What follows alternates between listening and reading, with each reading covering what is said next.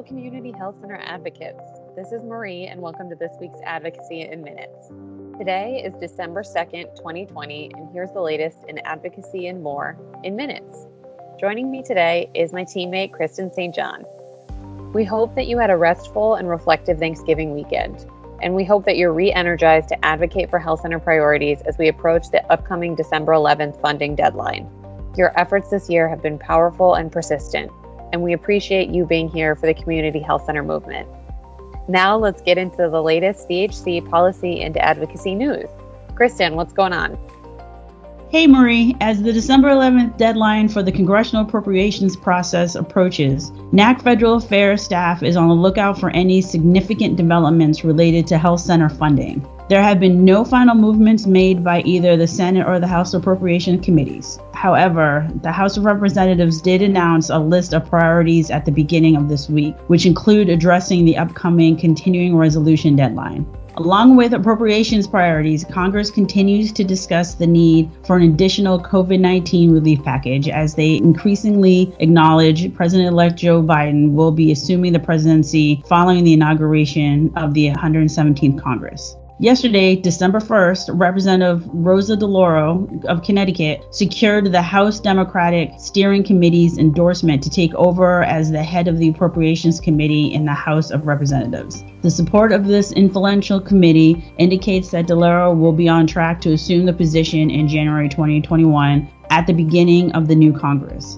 This year, NAC listed Representative DeLauro as one of the recipients of the Distinguished Community Health Champion Award. Marie, do you have a message for some of our advocates? Yep, our partners at Vote ER have some new resources available. Healthcare organizers like you who have built deep trust with the patients and communities you work with help to break every record in the book for the 2020 election.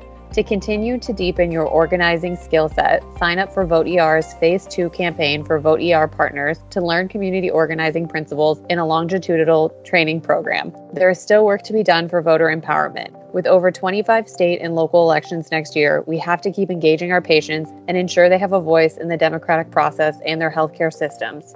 Click the link in your Washington update to check out your organization's current progress and bookmark the page. The password is Civic Health Month with no spaces.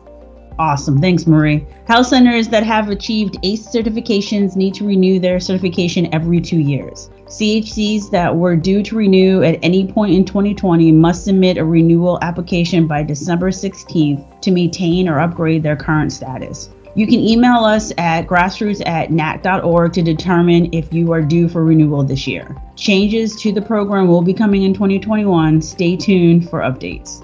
Also, folks should check out the article in your Washington Update that shares how Inclusive Care Health Center in Louisiana was awarded national recognition for COVID-19 testing efforts. Congrats to Inclusive Care. Shout out to Dr. Chandra Williams for all the amazing staff there.